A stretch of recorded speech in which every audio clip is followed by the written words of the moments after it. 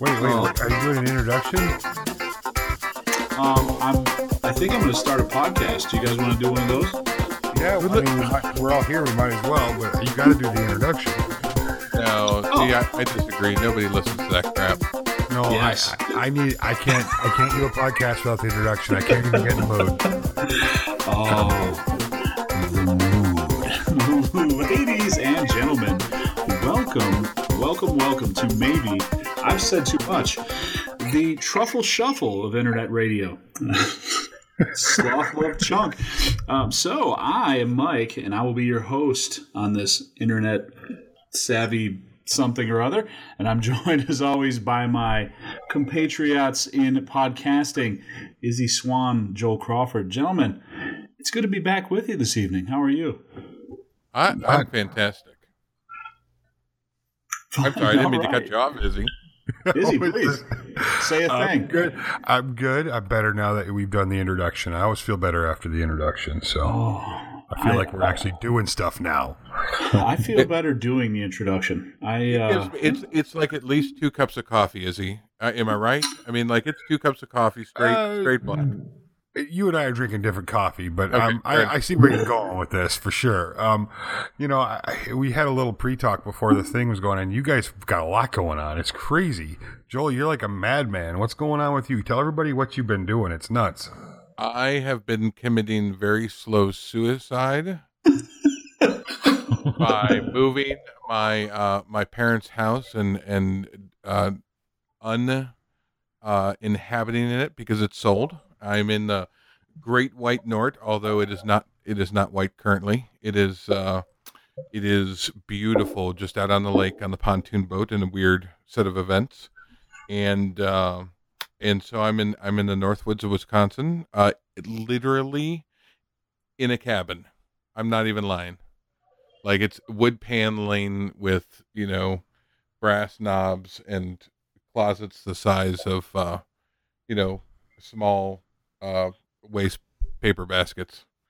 Nice. Yeah, and that's pretty much this week has been a lot of moving boxes and throwing away stuff and loading trucks and really good beer. Is there bad beer? I wasn't aware that was a thing. If you've had good beer, there are some beers that are a little tougher to get back to. But of course, the standards like, the better beers like Natty Ice, Beast. Those are always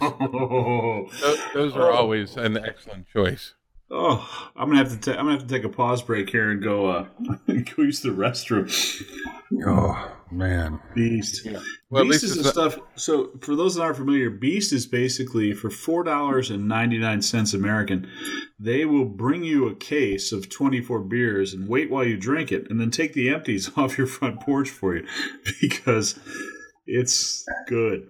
Well, if let me tell you, that and some Taco Bell, and you have a recipe that basically puts you on a toilet for a very long time. No, it's not long at all. Quit picking on my Taco Bell. Yeah, there is nothing happening there very long at all. Actually, that is just sadness personified.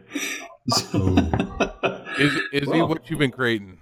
4 minutes in and we're potty talking. All right, so Izzy, tell us your building things, please. A stool. Is it a really small stool? By the way, this was not planned for all of our people who are listening. Hashtag butt stuff. No. We're just going through some stuff here. I'm trying to get kind of everything organized and ready for massive amounts of videotaping. I've got a ton of projects that I have sitting on.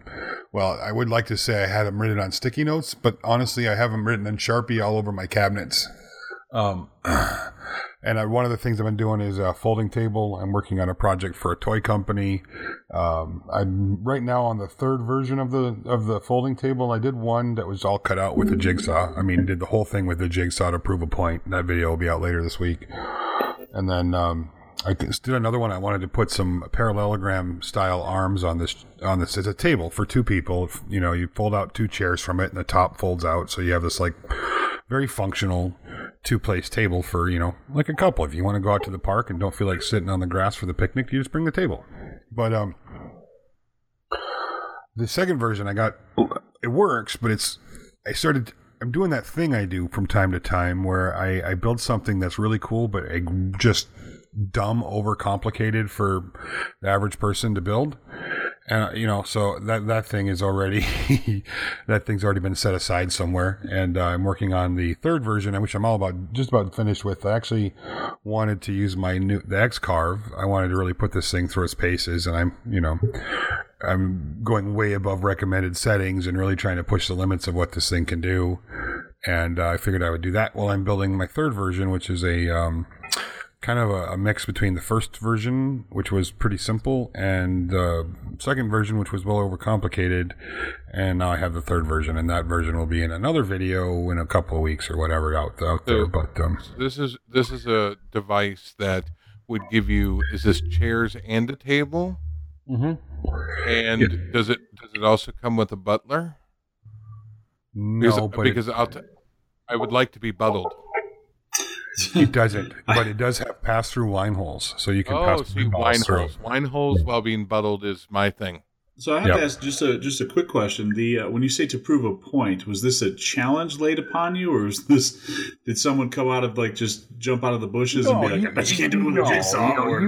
You guys know how it is. You get, you make videos and you build this thing, and you get, every once in a while you get that character in there that says, I could do that too if I had, X amount of tools. $7 million worth of tools like you do. Right. Well, let me tell you, I can prove the point. I've got like $150,000 worth of tools, and I can't build shit some days. Yeah, well, this guy's got lasers. It's fine. We haven't reveled in the laser conversation in a while, but I just want to go ahead and throw that out there real quick. We'll move on. Ooh, I have something to talk about too when we talk about the laser. I'm pretty excited about. But anyway, yeah. So whoa. You can't. There's not just anyway. If I have a thing I want to talk about, I'm excited about. You got to talk about that thing. Damn it! Hey! I want to finish my story about the jigsaw. All right, okay, fella. I'm holding on. Listen, it's hard hosting this. It's like herding cats that have been tripping on acid. So I'm just trying to keep some content here. But please, jigsaw story. Try being the cat that's tripping on acid. That's hard too, I get it. I mean, they got 4 legs. I can barely do 2. So that was why, and I decided I was going to do this thing out of with the jigsaw and show people some really cool methods to get real accurate cuts, and of course you can do it, and it works, and it's time consuming as all hell. So, but I got some amazing cuts. I mean, I was even patting myself on the back. I was like, "Yep, that's pretty good, buddy." So, I still don't know how you do jigsaw on plywood. Every time I do it, it looks like a scene out of a horror film. Yeah, well, it really does. For me, that's like when I bought, because I'm at the point now where I have band saws and table saws and all kinds of other nonsense. They don't do anything. They don't make the projects better. They just make me more efficient at making them. There's exactly 0 things that I have to have those tools for to be able to have a completed project, because you can do it with a jigsaw and just a skill saw is it's all you need. You don't even need a nice one. I mean, I think the last saw I bought was a piece of garbage, $35 like Skill or Ryobi or something like that. It's just the table saw makes you for $5 this weekend. Yeah, well, I would have bought it from you if I'd have known, because I could throw the other one in the garbage. But just all it does is just save time. It just makes you more efficient. It doesn't make you better. It just makes you faster, which I think that's part of the problem. My wife doesn't look for that either. So yeah, and I think that's part of the problem out there in the world. We're always looking for that next thing. When a lot of times what happens is we go so fast past what we had, and a jigsaw, when properly used with the right blade and the right settings, and with a little bit of practice, can do some really amazing things. And it's just one of those things where it was fun to actually do the project again, and then just kind of show some techniques that make it a little bit easier, show some settings and some things that'll help when using a jigsaw. And the bottom line is, when it comes down to it, there are folks out there who want to do projects that really don't have much more than a skill saw or a jigsaw or a few hand tools. So, well, bless their heart. Well, and and actually, that's no, fine. I don't want to bless their Right. heart. I want to yell at them for a minute because so if you were if I was Izzy Swan and I had this big shop with this $1 million worth of tools, I'd be able to build cool stuff too. No, you can shut up forever. The calculator doesn't make you better at math. It makes you faster at math, right? You can still do math without a calculator. Now I can't do math. I have to have a calculator, and I do finance for a living, which sounds ridiculous when you say it. But if you're using that as an excuse to not do things, shame on you, because you don't need $1 billion worth of tools. I used to make stuff long before I had really cool anything. Right. So, and if you're out there and you're using that as an excuse to not go out there and do stuff, then shame on you. You should be out there doing stuff. There is every single thing that technology has provided us doesn't make us anything but faster. It just doesn't. I mean, it improves efficiency and it does nothing else. A skilled craftsman can do. I mean, some of those videos. I mean, guys that want to work with hand tools, I think they're out of their minds, but watching them do it is very interesting because you get to see these guys they hand plane everything. They got these drills they turn by hand, and those guys, they need to stop doing that. But I love watching it because it's fascinating to see. Hey, they've used to build houses in the 1800s, that are still standing today without any of the stuff that we have. So don't make excuses, make things. Go out there and do it. Agreed. And that's the bottom line is, first of all, if you go out there in the world and you show people it's possible, not only do you show people that it's possible, but you empower others who maybe don't have more than that. And if they get out there and they try it and they learn a little bit, maybe they want to do a little bit more. And that's always what it's about for me, is getting people to get out and make stuff and just have fun. Because I can't think of anything a whole lot, funner than just building things, creating stuff with your hands. It's a great thing. So, and I think there's always that initial frustration, especially when you're first getting started. How to get the straight cut? How do I make this jigsaw work right? Or how do I, join these pieces of material so they stay forever or for, as long as I can get them to. So it's just a matter of enjoying the process and learning, through those little bits of frustration. I have a theory on that. Okay, let's hear it. Well, I think... you know what welders do before they start welding, like for a living? They run lines of weld bead. I mean, they sit there, they buy, $40 or $50 worth of sticks, and they just go down the line until they know how that thing performs. And the same with artists. I mean, it's the same with artists. They want to draw, evergreen trees, and they just fill up a notebook with. And by the end of the notebook, they have a appreciable difference in the quality of their tree. So it's muscle memory. It's a feeling. And that's the same thing with using equipment and tools and paintbrushes and welding. It's not necessarily, visually you see what's going on, but don't focus entirely on what's happening visually. You have to really focus on the tactile, the tactile responses or the tactile things that are happening. You start feeling it. You can do the same thing with a table saw. Pick things up. You really, if you want to learn how to cut straight with a jigsaw, start making straight lines with a jigsaw. They don't have to go to a project. Just put some effort into it. Not everything has to be the end result. You can learn how to use your tools along the way. Yeah. And part of that is just repetition, because you're awesome on the skill saw. And that's on jigsaw, because you found a comfort with it that I think most people would say is insane, because I think the overall sentiment for a jigsaw is that they're evil. Because people don't completely understand them and don't know what they're doing, Right. So. Right. And that's what I'm saying. Like, I think if they put in the effort, like you've put in the effort, they would see a very appreciable difference in the quality of their work. That's one of the things coming out in this video. I actually show some tips and tricks that make it really easy to get really decent results. And then I show some methods for getting those results cleaned up really quickly to make them literally very close to what you would see done on a table saw. And it's just some really simple, some neat techniques, and it was a fun project. And there's always that time thing for me. I have so much going on. You have to really evaluate what kind of time you're going to put into a project. And I put a little bit more time into this project than I would have liked to, but it was a lot of fun, and it was a little bit challenging, and it was all those things that I miss about creating stuff. It was cool. Well, I'm excited to watch. Far be it for me to brag about myself, as our listeners have come to know, but I actually built my daughter a daybed with a trundle. After we saw one at IKEA for $350, I decided I would come home and build one instead of paying $350. And it took me, I think, 3 full weekends, because I did the whole thing. I wanted to do it without any fastener, so it's all half-lap joints, mortise and tenon. I mean, it's really way over-engineered for at the time, a 6-year-old to sleep in.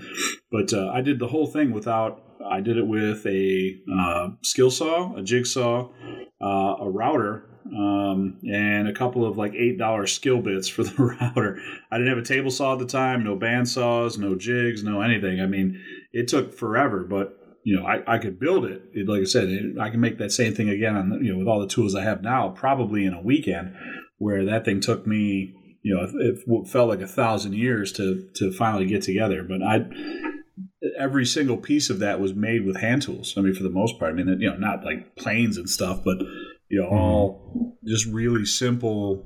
I mean, it's made out of pine. I mean, it's not, it's not like it's made out of white oak or anything that exotic or crazy.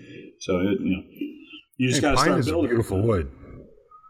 I love pine, and it's got a bad name. A lot of people are like, "Oh, it's pine," but pine is a really quite gorgeous wood, and you get some knots in there, and you get some blue pine, or you get some some fungus in it. You get some really This is none of that. Stuff. This is pine, and it's painted, and it was just easy to sand and easy on my tools. So, oh, you painted it. Never mind. Yeah, I know all the stuff you're talking about, but this was going again. Bad 6-year-old. Oh, I've built entire kitchens out of pine, and they were gorgeous. So I mean, no one can tell me pine's a terrible wood. But I got one more little thing, and then we should probably move on from this. I mean, we spent 20 minutes on this topic, so Hey, listen, people are listening. We just got to say things.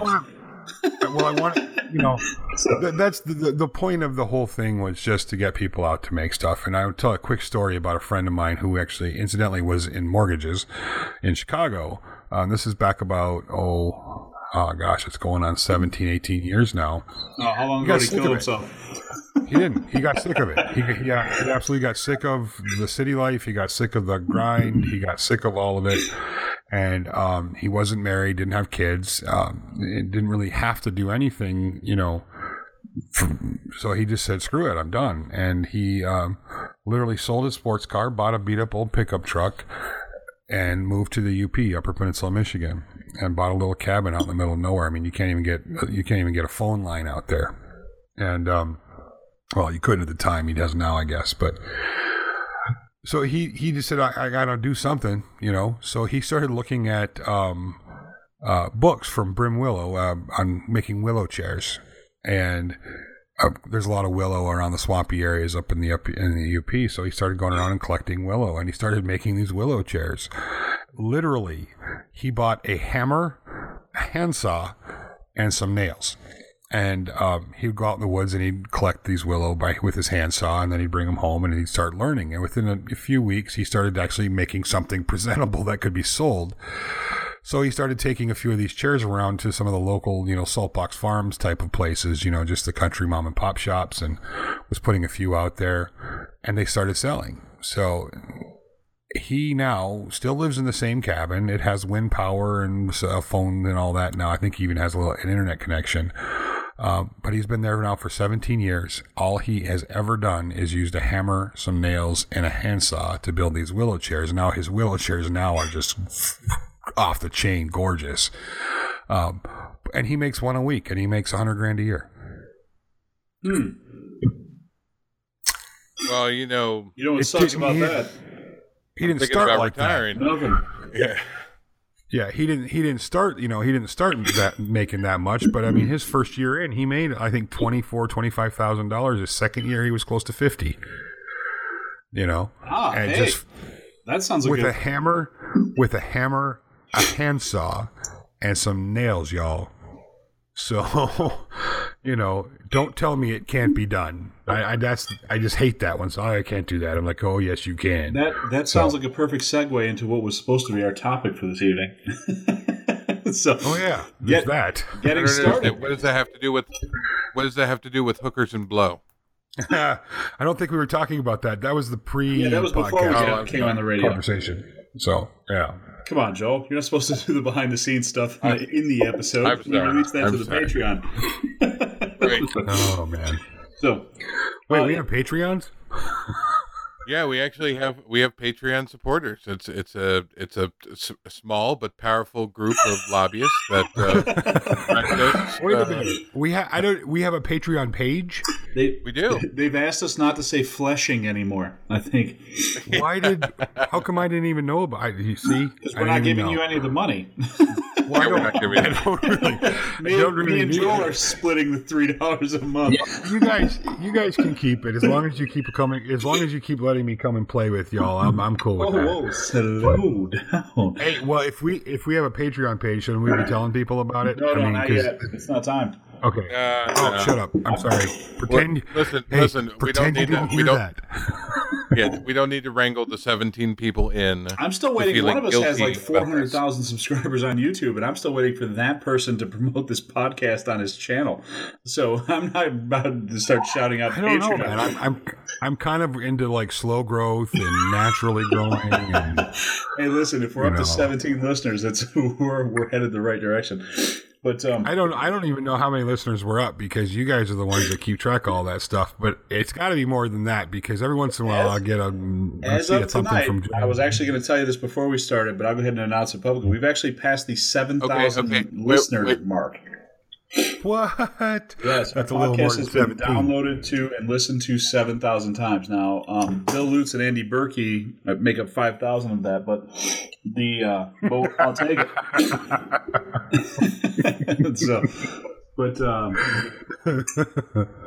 So yeah, the idea I had tonight for and we've touched on this in bits and pieces, but just kind of once you decide that, starting out, right? And really, I wanted to, my idea of somebody who's starting out doing something like this, we'll take making, just sort of as a topic because it's an easy digestion point for a lot of people. So my idea of somebody who's starting out is, okay, so I have a full-time job, but I really like doing this, and I saved up some Christmas money and bought a table saw, or I saved up, whatever. And I do a handful of things for free and I give those away. And then that turns into people really like what I did. And then I start selling some of the things. And then a lot of people like what I did. And next thing I know, I wake up one day and I have a business. And then I told my boss, hey, I'm not coming in tomorrow. Just wanted to give you my 2-week notice. I won't be here for the next 2 weeks, type of thing. So in my mind, when you're kind of starting up, that sort of seems like the path.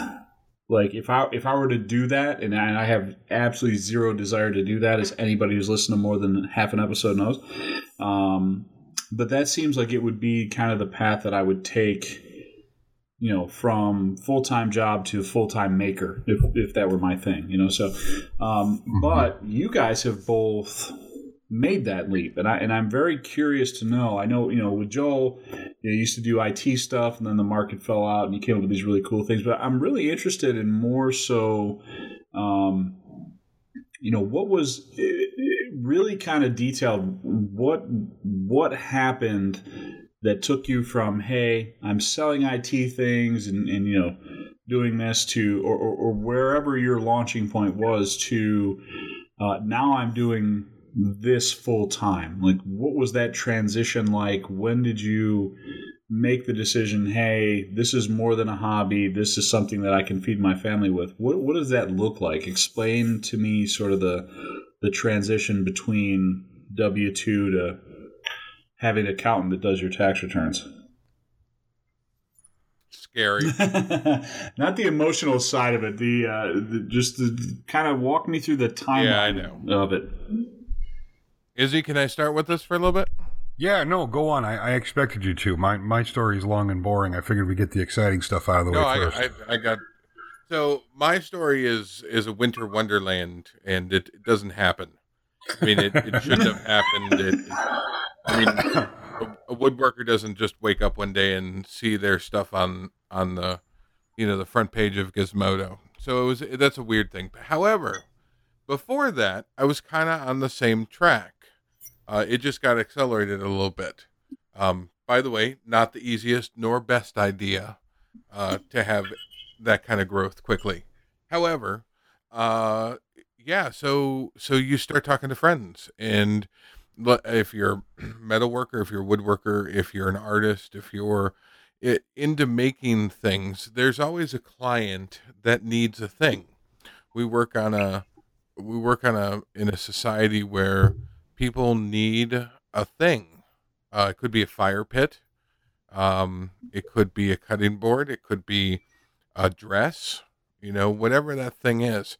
And now, because the internet's so good at bringing people together, there's a double-edged sword there. But because it's so good at bringing people together, you have an opportunity to reach beyond your friends. But I think, Mike, you've kind of nailed probably, that normal escape path. I'm going to call it an escape path because obviously if you're enjoying what you do with the woodworking or the making side of things and you want to leave your job, I think you're making your own path for that.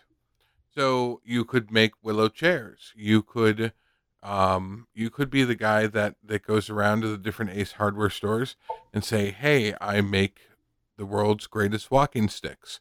Do you mind if I put a display up by the cash register? And then you restock it as they get, gone. There's a lot of avenues for making that can be on, say, the weekend. And as the volume of your business goes, and if you're looking for like the catalyst, like that crossover point of saying, well, I'm done with my accounting job, I'm going to whittle, duck calls. It's going to be very dependent on what, I have 2 children and a wife who depends on my income. And those are going to be things that, like, if you're single so here's a weird thing. If you're like a young adult, single, or say dating, and you don't have any dependents, the idea of staying in a job you don't like is unfathomable to me. Like you think you may be stuck, but buddy, you don't have a kid, you don't have child support, you don't have like crazy things, maybe a car payment, maybe some tuition bills. But if you want to do something, that's the time. It gets much harder when you have the obligations of a mortgage and kids and things like that. They're all very rewarding, but you trade off a lot of flexibility to get that type of stability. Well, and that's absolutely, I don't think that I would disagree with that in any way. But what I'm more curious about it, and not necessarily in the abstract, but is specifically to Joel. So you're doing what on day 1, what on day 2, right? So you're that's more the story I'm interested in is how did you all of a sudden explode into this, because yours is a story that is very unique and very, to me, it's incredibly interesting and almost impossible to replicate, but at the same time, I think that not so much a tutorial, just more sort of documenting it. I can kind of walk you through that. So Joel, can I interject here for just a quick second? Yeah. And I hate to, sorry about that, guys. your story is really unique. So I want people to really pay attention. If you're doing something, stop for a minute and listen to Joel's story. But I can tell you, the first day Joel went, he was super excited. It was going crazy. The second day, he was puking his guts out at the toilet because he was trying to figure out how the hell he was going to make this work. Oh, absolutely. And like I said, there's very few of you are going to have a story like Joel, but his story is incredibly interesting. Which is why I want to tell it. Now that we built it up, we should let him talk. Yeah. All right. So September 27th. Just before that, I was working in my little wood shop and in the basement, and I had been making like custom coolers and signs for companies and friends, and I had put out a design that I had found in a kind of archaic area of I didn't even have a CNC, but it was just a little design for a knife block. And it's not even my design.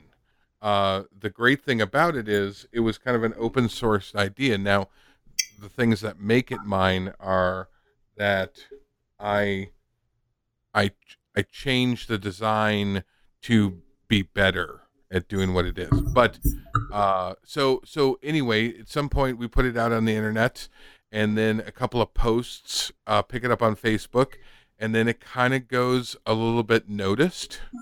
And then we had it on our little website, and I thought, okay, well, we'll run with this design. We'll do the things. I can do them with a couple of router jigs and on the bandsaw, and I'll make a limited run of 50 of them. By 50, I'll probably be sick of them. We'll do the little Spartan knife block, and I can burn through a little maple and walnut. Now, are you doing this full time at that point, or are you still W-2 selling for the man? Yeah, right. So I had my full-time job. I was a computer consultant, so I had a little bit more flexibility than most because I could, shape my time around those things. And then all of a sudden, like Gizmodo picks it up, and a couple of big pages on Facebook pick it up, and it gets shared. If you're in the woodworking arena, and if you're online at all, you have probably, somebody has sent this to you, a family member or friend or something, saying, hey, I want this. So can you make me one of these? Can you make me one of these? So yeah, so the crazy thing is, we just all of a sudden, my email would go ding. I'd be like, wow, that was really cool. And so I kind of looked around because I like to know where things came from, and nothing had hit the metrics or anything for, and also I was like, ding. And this is like the 29th of September, 2014. And then all of a sudden, ding, ding, ding, ding, ding. I'm like, holy crap, I think we just sold 10 of those, baby, and we're eating dinner. Right? We have friends over. It was a Wednesday night. We have a bunch of people over on Wednesday nights, like our friends, and I'll cook like just a huge meal. I think we were like spaghetti for like 14 people. And all of a sudden, ding, ding, ding, ding, ding, ding, ding, ding, ding, ding, ding, ding, ding, ding, ding, ding, ding.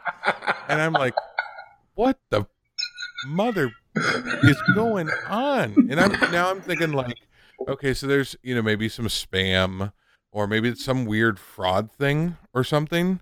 Like they're trying to launder money, or maybe they're going to order it and need I don't know. But all these people are saying, then they would send in the emails and say, oh my gosh, this is amazing. This is the coolest thing since, other knife blocks. And so this is what happens for like the first 3 days. And Margot and I are going, wow, this is, and to be fair, by the end of those 3 days, I think we had maybe $9,000 or $12,000 in the bank account. A bank account in which, by the way, that I had my little business kind of going towards, which would maybe have around $250 in it. in any given time to buy myself, some sandpaper and new saw blades on occasion. And now it's got 10 grand in it. And now it's got like 10 grand in it. And so then Margot and I, or my wife, Margot, is looking at me, and I'm looking back at her, and I said, well, damn, this is going to be a little bit more than I can do on a bandsaw. And I'm going to need a little bit more production area. And so then we start brainstorming, like, should we clear out the rest of the house? Should we burn it down to the ground and just go to, Cuba with money and leave everybody hanging? So all these things are going, all these things are kind of going through our mind. And finally, we just come to the conclusion, well, we need to find a shop. And this whole time, the computer's going ding, ding, ding, ding, ding, ding, ding. So within 7 days, I kid you not, Margot and I are driving around. We find a 1,500 square foot, what's called a pass-through warehouse, where there's one door on one side and one door on the other, and you get basically kind of a hallway. Wide. I mean, it's 20 feet wide. And then there's a little cubicle of an office with a little cubicle bathroom. And I said, okay, great. We'll take it. And he's like, okay, when do you need it by? And I said 3 weeks ago, apparently. So within 10 days, I had all my woodworking equipment loaded in to the shop. I had bought a herd of doors that were in a salvage, and I made 5 or 6 big workbenches, and I started calling my friends like, hey, what do you think about kind of moonlighting here, and I'll pay you a little extra money so you can sit here and sand these parts. And so we started making these things, and I actually had to get a guy that had a CNC that we're running, and we ran the first 1,000 with him. And that 1,000 came, and they all had to be shipped before December. Remember, I said September 29th. That's October. We basically, what ended up happening was we started an entire business, went full throttle within the first 3 weeks. Oh, wow. And we were flying to get orders out because they needed to ship by December 12th. And we had tons of international shipping to do too. So those had to go out by December 2nd, right? To give it at least 3 weeks of ship time. So now you're still doing the W-2 during this whole thing, or are you at this point getting ready to tell the consulting job to kiss your ass? So I pared down to just a few clients. And they were very nice people, and they understood. I told them the strange circumstances I was under, and they said, wow, congratulations, and that's awesome. And yeah, we can reschedule. If something blew up, I would be, I'd be at the shop full of dust with my laptop on the bench, and I would be sanding in one hand and running remote desktop in the next so I could connect to their server. And I would do those things for a while. And eventually I handed off 2 of those, left myself basically one client, one good client who was as cool as could be. He's like, yeah, man, just handle our maintenance stuff whenever. And that was me on the couch in my underwear at 2 o'clock in the morning when I came home from work.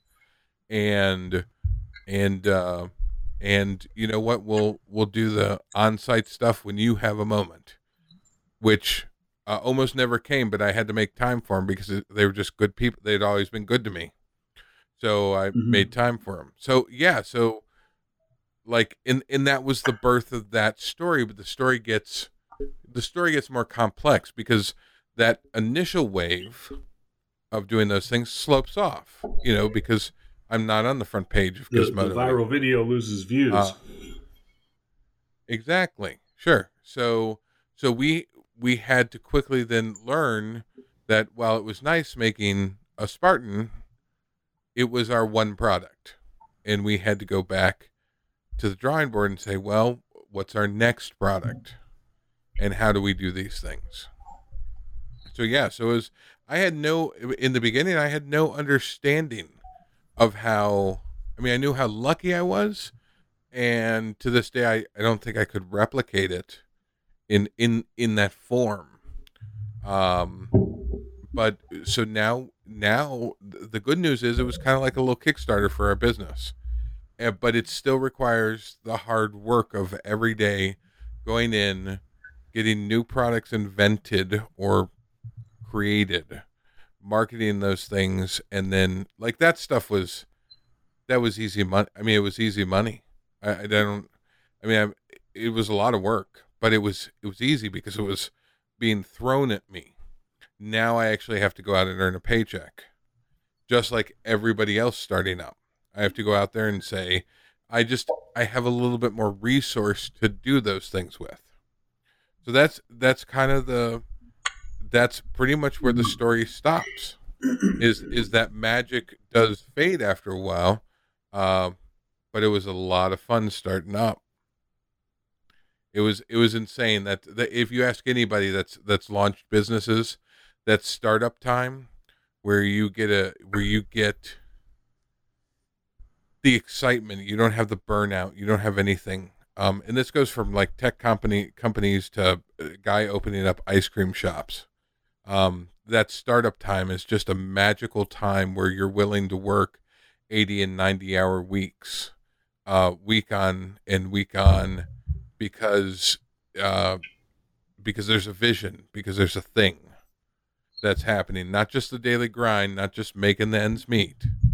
It's a weird, crazy fun time. So do you ever get to a point where, you're sitting there and the emails, they ding, ding, ding, ding, ding, they just keep coming in, right? And then you got 1,000 orders going out and all this international shipping. So is there ever a time when that just completely falls off and then I know obviously you say, it slows down, but is there ever a point when it just stops and you're like, oh hell, I got rid of all my other clients and now this is what I do for a living. Where do I go from here? Like what is... You mean, are there days that we don't have any orders? Like, is there a wave when all of a sudden you're sitting there and you've committed, you're pot committed to this thing now, right? So you've got the shop, and now this is who you are. That the guy that used to do IT is gone, right? That job isn't even there anymore. So right. So the startup, the early success I did, basically allowed me to buy the equipment I need, just like we talked about in the beginning of the podcast. I didn't have to do it by jigsaws because I had a little bit more money. I could buy the CNC, right? So just like Izzy's making two versions of stool, one he does basically by hand, one he codes for a computer to do.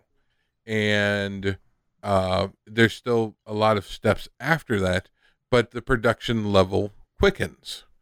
So I was able then to make a shop that was easily able to make products. The problem is, once you have power bills and rent and people on staff, there's very little positive about slowing down into a trough because you've geared up to do those things. Just like if you were a mechanic, you have one bay, you have two bays, you have three bays, you have a couple of guys that's working with you, and all of a sudden, it's a slow month, and you still have the same bills.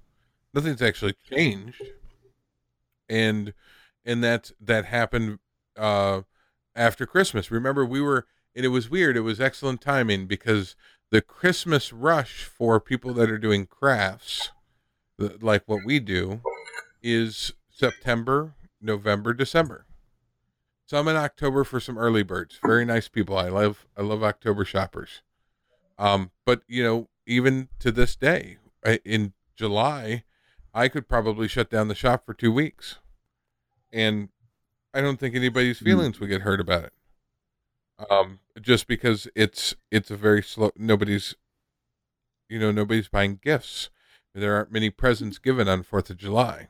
So then after all that, then now you're basically I mean, you're essentially, because I've seen some of the products that you come out with. So I mean, you're basically you're constantly reinventing the next thing, right? So just like, where does that come from? I mean, do you have to sit down and say, hey, I need the next Gizmodo front page, or is it just kind of hey, I need to find a practical way to keep selling things to find a need? Like, what is that process? Yeah, so I'm old enough to be smart enough to know that what happened is lightning in a bottle.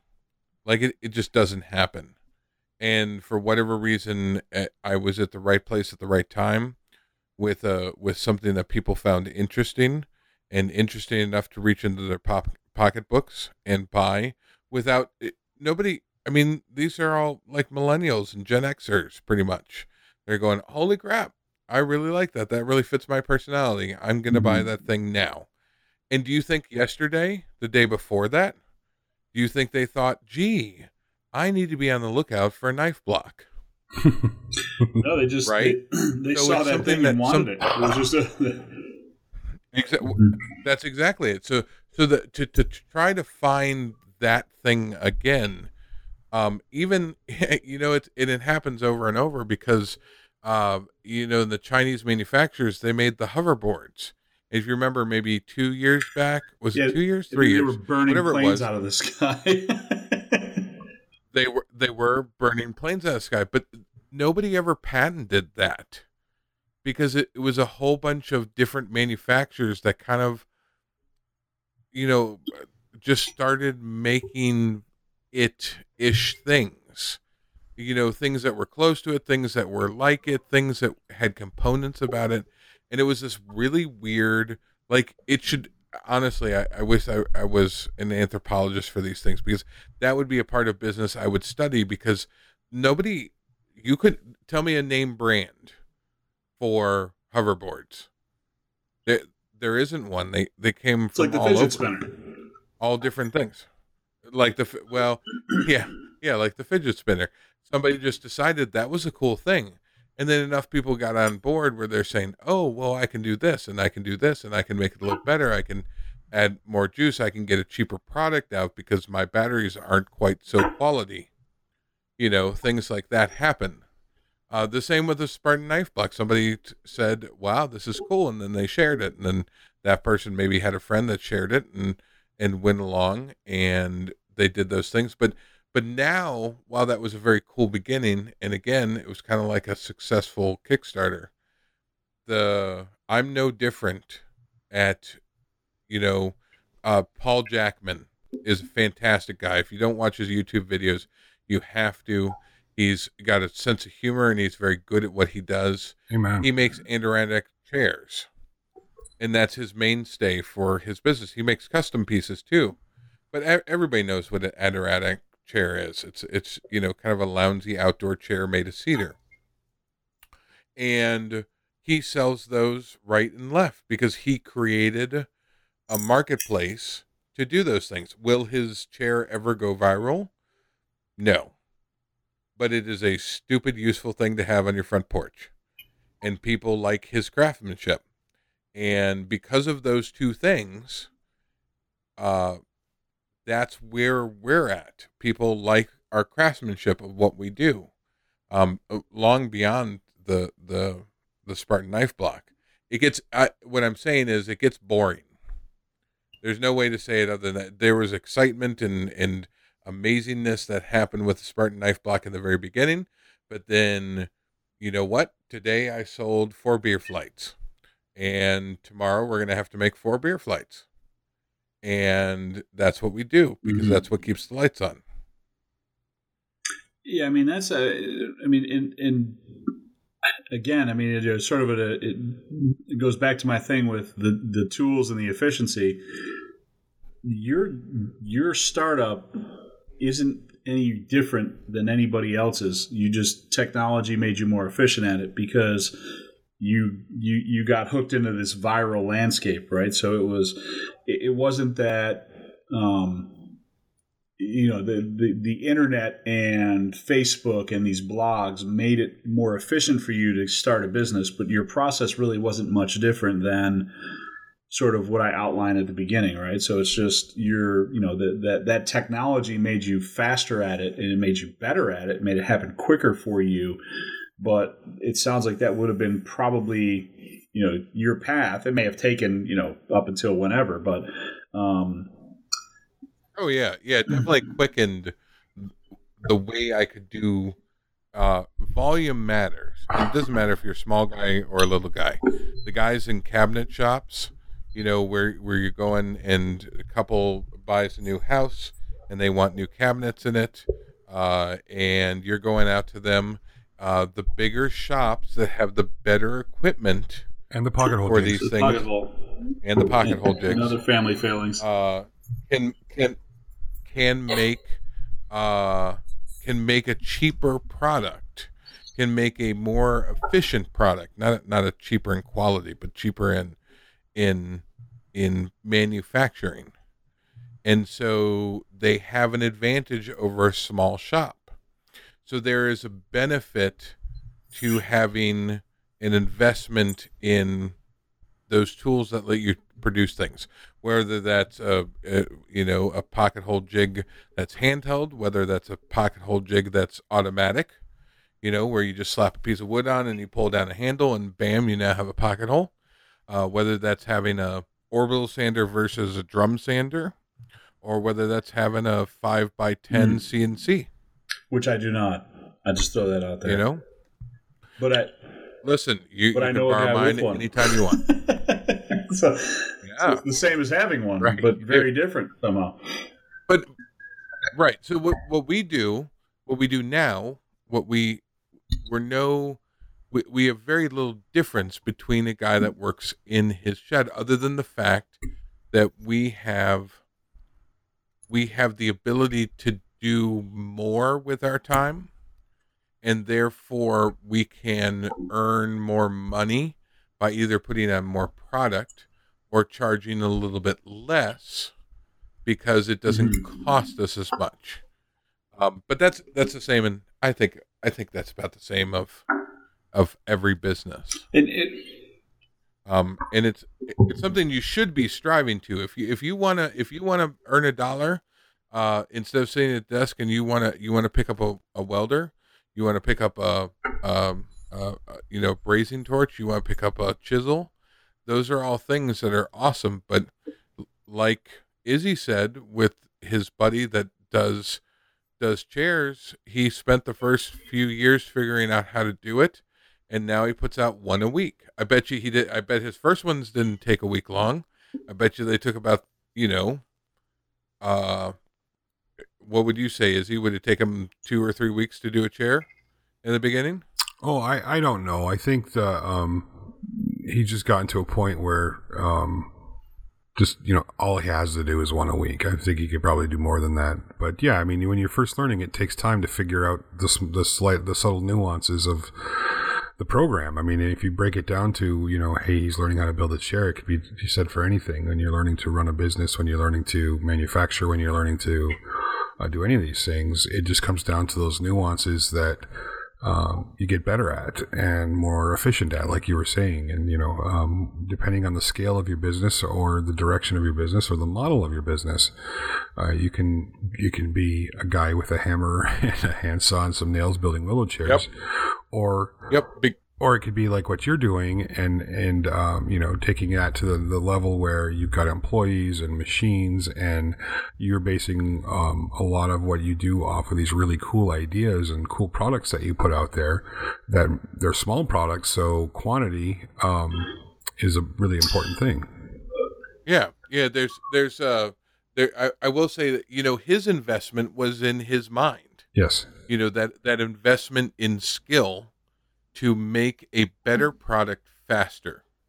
And it doesn't necessarily there's called a rule of 2 of 3. Yes. Mike, do you know this one? No. Tell me. Okay. So you can have there are 3 things. You can have it fast, you can have it good, or you can have it cheap. but you can only have 2 of those at any one time. If you want it good and fast, it's going to be expensive. If you want it cheap and fast, it's going to be crap. And there is no business that doesn't follow that basic rule. It's the law of sacrifice. And if you're I guess it is probably the law of sacrifice, because every once in a while you'll find something where it was cheap, it was fast, and it's good. That guy doesn't stay that way that long time. That's a new person in business, and he hasn't figured out because it's not profitable for him to do. One thing too, just a point here before it escapes me, you said the word skill. One skill that this can't be overlooked, because especially whether you're doing this part-time or you decide that you want to do this full-time, is the skill of finding your value. I think it takes there's an art to that, is learning how to do blind dovetails or half blind dovetails. I mean, there's a skill to that, but there's also a skill to finding out what is your time worth, what value do you give to yourself. Now, for a lot of folks, like I said, you start off kind of making a few things and giving them away pretty cheap, and then for me, to beat this dead horse, I don't do this for a living, but for me, it was like I start making a few things, and then the price becomes almost my throttle, because. So I make something, and oh God, look at that, that's really cool, and can you make me one of those?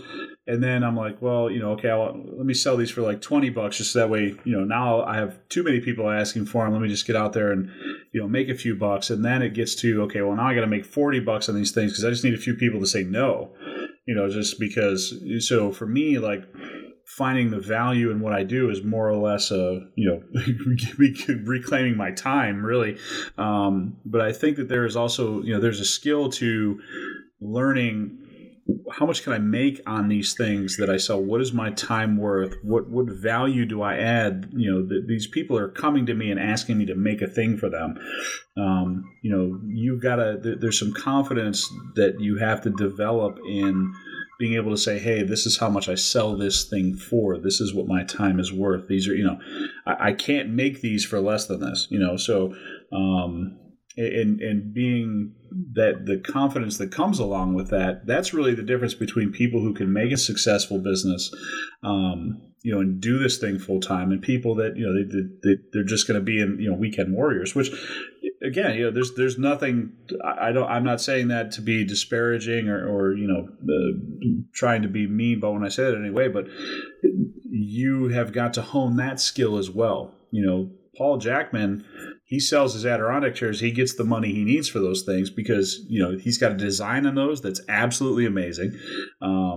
They're comfortable. They're not unique in the Adirondack realm. They're unique to the way he makes them, and he's got a certain level of craftsmanship that goes into them. But he's going to get what he gets for those, and if you don't want to pay it, you just don't get that thing.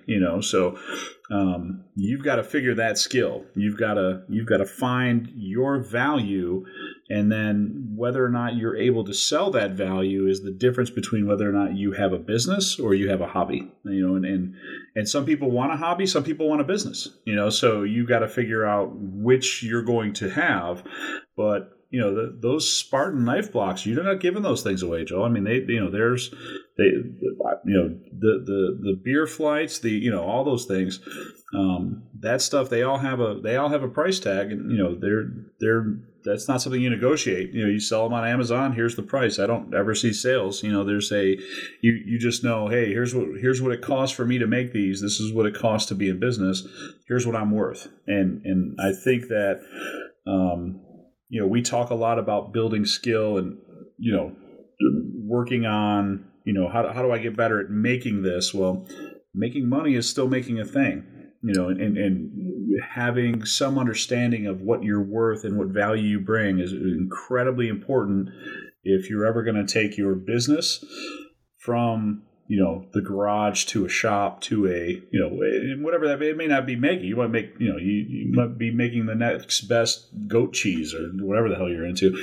You know what I mean? But you got to figure out how you add value to that, and I think that point, is something that's easy to overlook, but it's something. It's probably the last thing people think about, really. Even though it's the first thing that people should think about. So. Just my thought. Yeah, I think there's lots of people have hopes and dreams, and a lot of people have good ideas, and a lot of people have I think in the end, I think it's determination to make something that you really want happen. And there are people, and you run across them, you're like, I want to hire a plumber, but I don't want to. There are people that are good plumbers, and then there are people that are really good plumbers, but not really good business people because they don't show up on time, or they don't bring the things they need, or they say they're going to be back. You know, it's not just making a good product, although that's super important. It's about being a person of honor in that business transaction. Somebody that's when we need to ship something to a customer and we say, hey, it's, we have it in stock.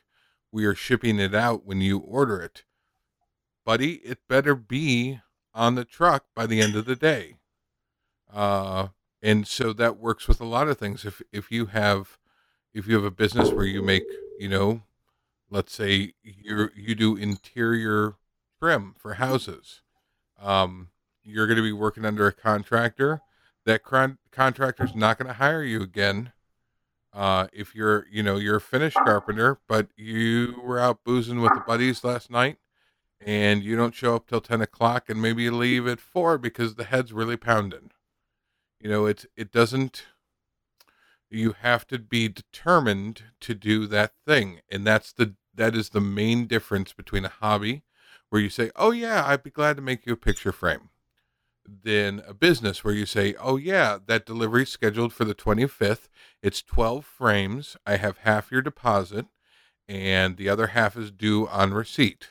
And I'll be there to deliver them on the 25th or possibly the 24th.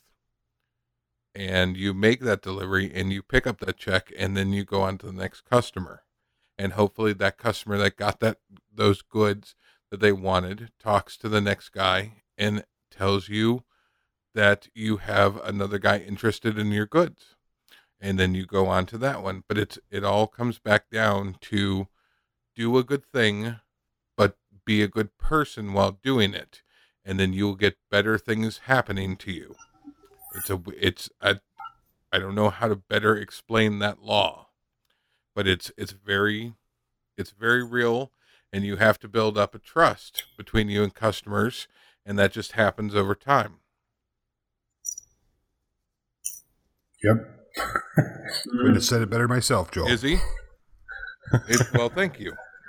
Izzy, you make all sorts of, you've been in the business where, you're in content creation now, but you've been in the business where you make pieces you did a lot of business to business transactions.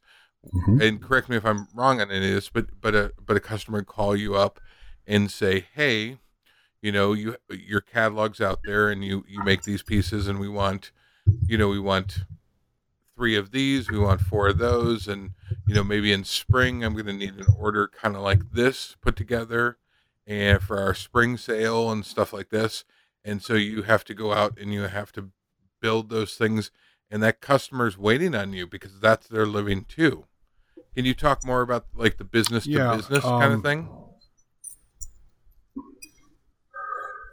Business to business is a lot different than when you're dealing with customers. When I say customers, I mean the general public isn't customers. When you're dealing with other furniture stores, galleries, showrooms, that sort of thing, each one of them can be a little bit different in how you do business with them.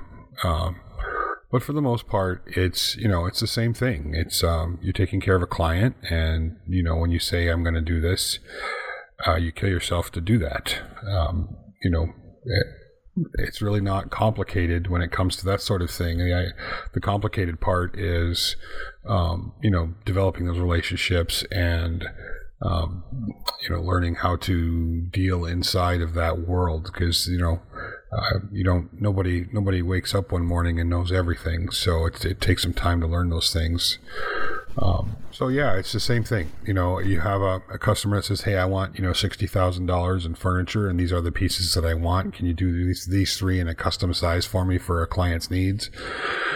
And if you say yes, and you say, I will be done on the 25th of October,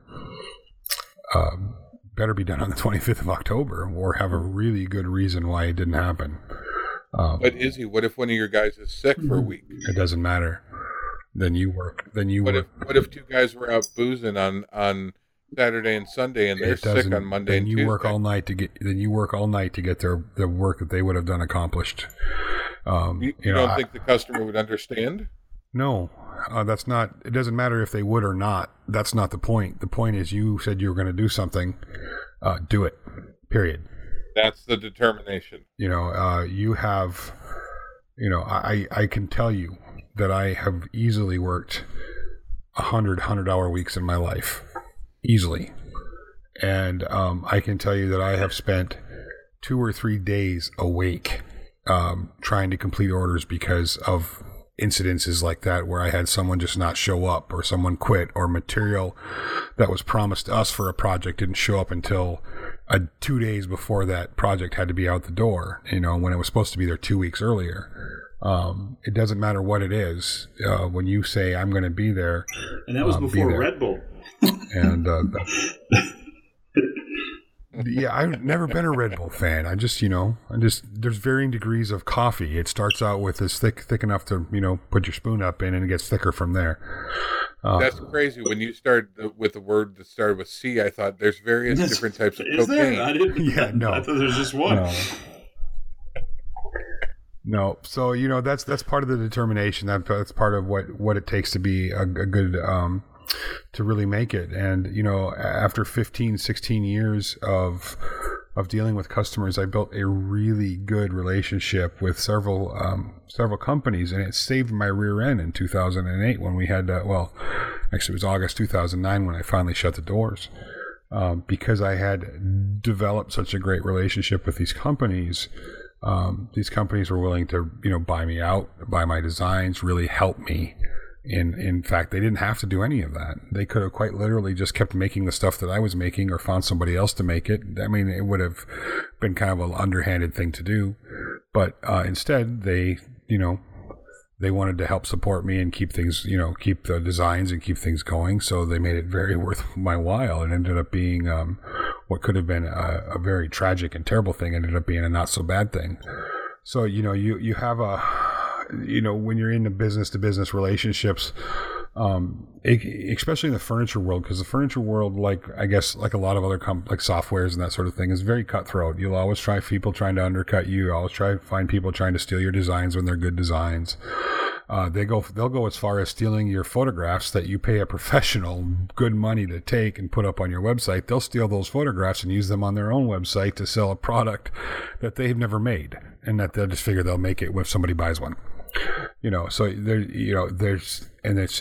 it's a hard business. So having really good relationships really makes a difference. And the same goes for, just to the general public. If you have really good relationships with the people you're providing products for, and the way you develop those relationships is good customer service, quality products, timely deliveries, and communication. And those are, if you can get those 4 things right, you're golden. The last really key element is finding a product that people want, and that's where Joel really, he nailed it out of the, he knocked it out of the ballpark. He did a Babe Ruth on that one, and Joel said something that I kind of didn't I kind of disagreed with a little bit, and I understand why he said it. He said that that was the like the Spartan knife block was it's not repeatable, and it's not. I wouldn't say it's something you can plan for.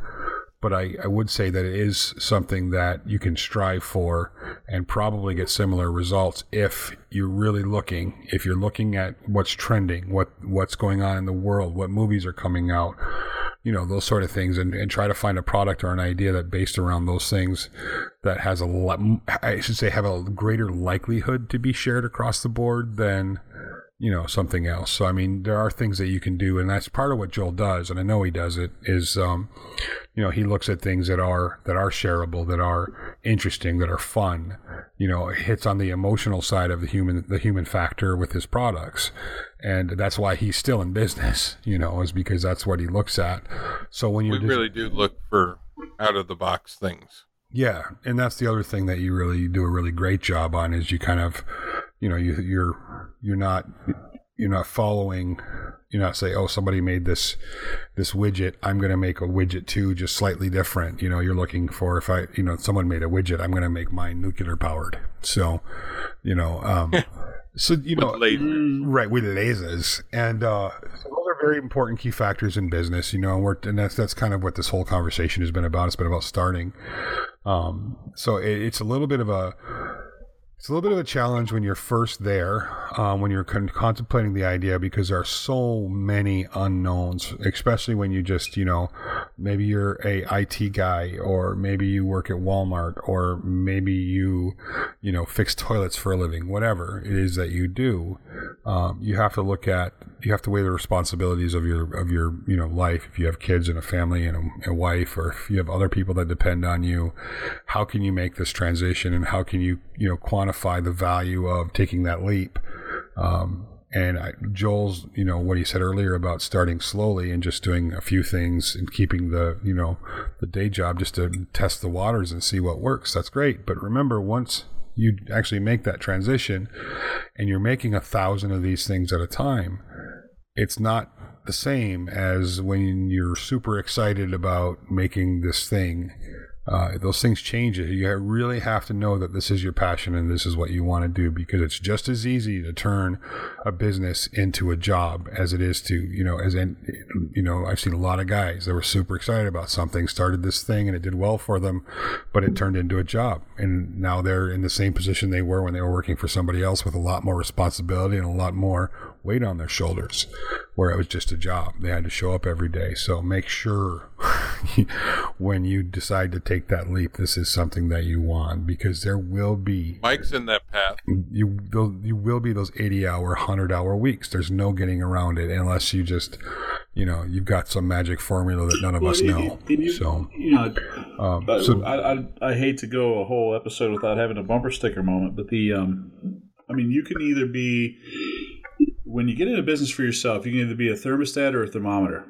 You can either set the temperature, you can tell everybody what it is, and that's, if you're going to get into business for yourself and you're going to be the man, right? Joel, he's looking at trends and this, that, and the other thing, but Joel comes out with a thing that he just kind of takes a bold stand on. He's not just checking the temperature of the water and telling you, hey, this is what it is. He's going to set the temperature of that water. You know what I mean? So, and he's going to put himself out there in a way that's, bold and intentional and sort of, there's not, it all seems very well thought out. Now, it could all be, completely on accident. But he knows cool when he sees it. Izzy, you're the same way. It's, you build these, what would otherwise be nonsensical sort of contraptions that are absolutely fascinating, to watch built. And then, further look, it's this mindset that goes into the construction and creation and just sort of all these things. It's, you're not just telling people what the temperature is. You're setting the temperature, and if you're going to do this for, if you're going to be the man, you've got to be the man. You've got to be able to say, hey, I've got a vision. Here's the vision, because, and listen, you may decide to set the temperature for the room. It might be the wrong temperature. You might completely fail and it might be just absolutely terrible. But if you make a decision that you're going to do things, especially do things for yourself, you've got to be bold in that stuff. You've got to be, now you've got to listen to criticism and you've got to be thoughtful and all that other things. You got to be everything, and it sucks, and that's just kind of the way it is. But you've got to make the decision that, hey, I'm going to read the landscapes. I'm going to make decisions. I'm not just going to sit back and let things happen to me, because especially like for Joel, he's not letting things happen to just him, especially Izzy, you've got, these different associations and tools and all this other things that you've got going on, behind the scenes. You can't just let things happen to you, and just read them. You've got to be the one that sets what the direction is. You've got to be the thermostat versus the thermometer. It's just you've got to have that mindset. If you don't have that mindset, then you've got to wait until you have it. And that's there's. Yeah. And that's not my advice. I was told that by a lot of other folks. It's I've been given that advice numerous times in my life, that if you're not at that point where you can set the temperature in the room, then you're just not ready. And you've got to be strong enough to make those decisions. So. Yep. Agreed. Yeah. There's when you're saying, we look at it doing, you have to have the confidence in what you're doing. The very first thing is you have to have fun at the thing you're making or the thing you're doing, right? You have to have, you have to be, you want to show people this thing, right? You have now made the coolest thing that attaches to steering columns, and it's a thing, and it's going to change lots of things. You have to be confident that you want to be able to show your friends and say, look what I did, and everybody needs to go ooh and ah, and maybe they're friends and maybe they're just telling you the oohs and ahs, and it's always hard to know what's an ooh and ah that's good. But you have to have the confidence in the thing that you're doing. You have to have fun. You have to have the confidence, and then you have to be insanely nervous about launching it. Because no matter how confident you are in that, the world's a big place, right? And so when we make a product, when we do a thing, I have to invest some money in it. We have to make it, before anybody ever buys it.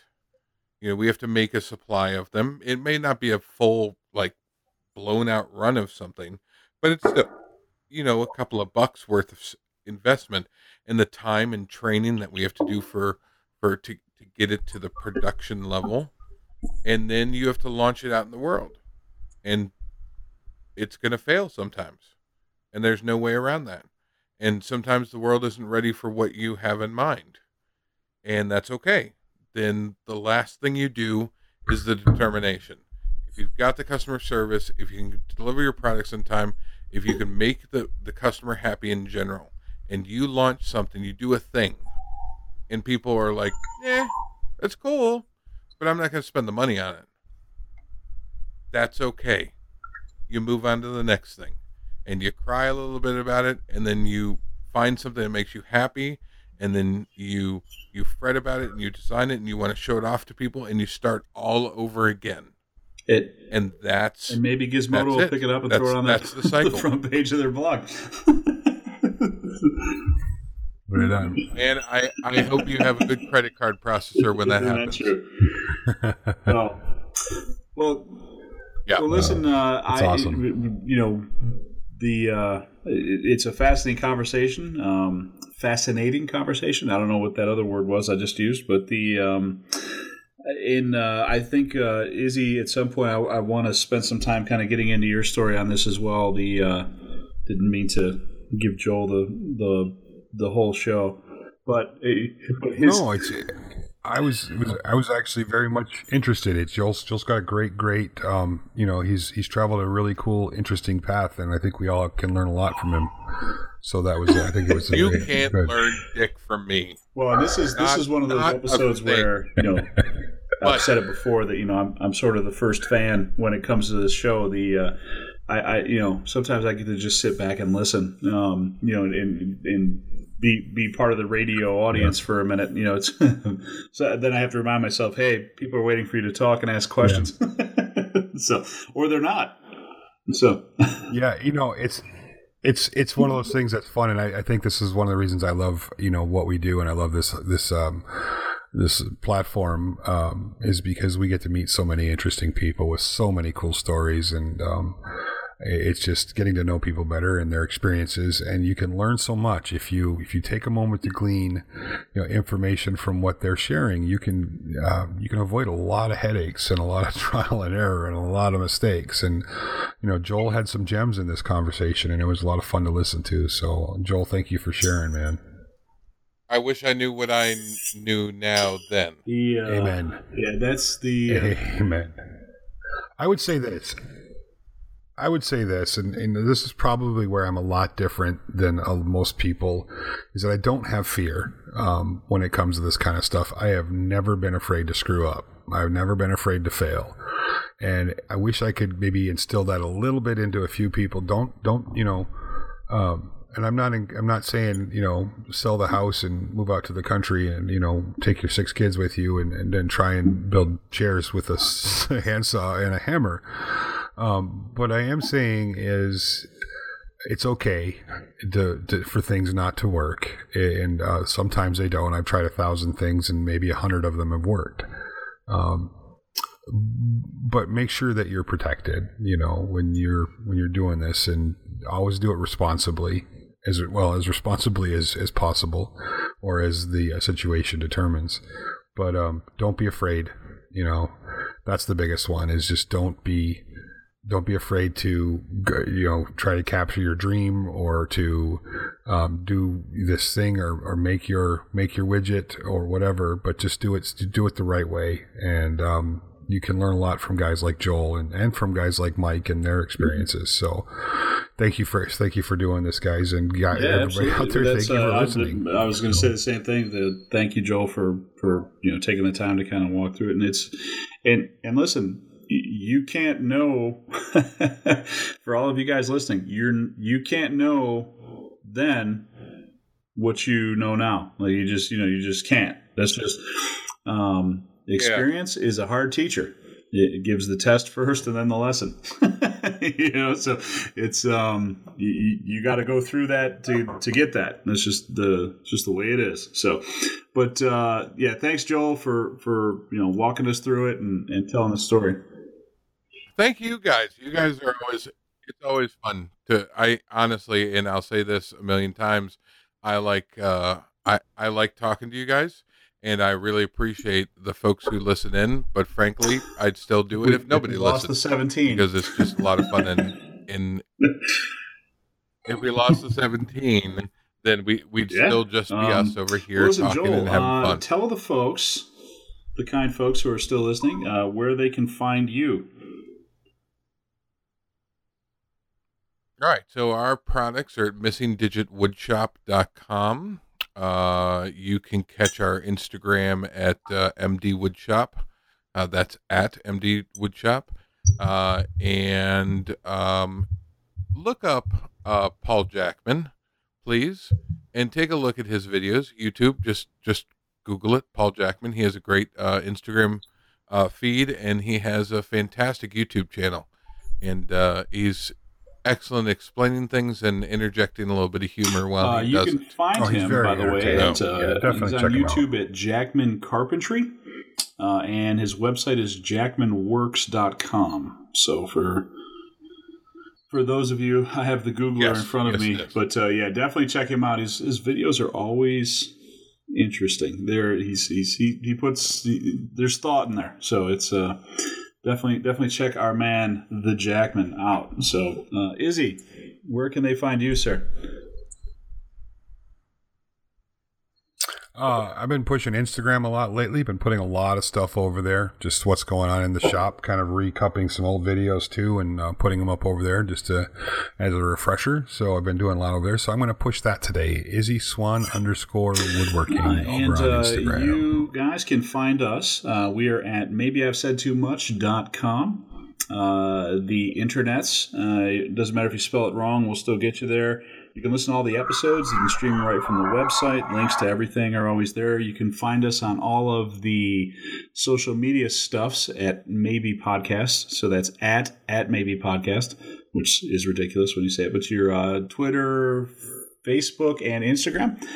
Get online, send us some messages. Any questions, comments, content, anything like that. Anything you want to hear, ideas for future episodes, feedback, all that stuff. We're happy to hear it. So, again, thanks a lot, guys, for walking us through all this tonight. It's been a great conversation. Joel, appreciate you digging in, telling us the stories, and we will catch you guys on the next episode. You gentlemen have a fantastic evening.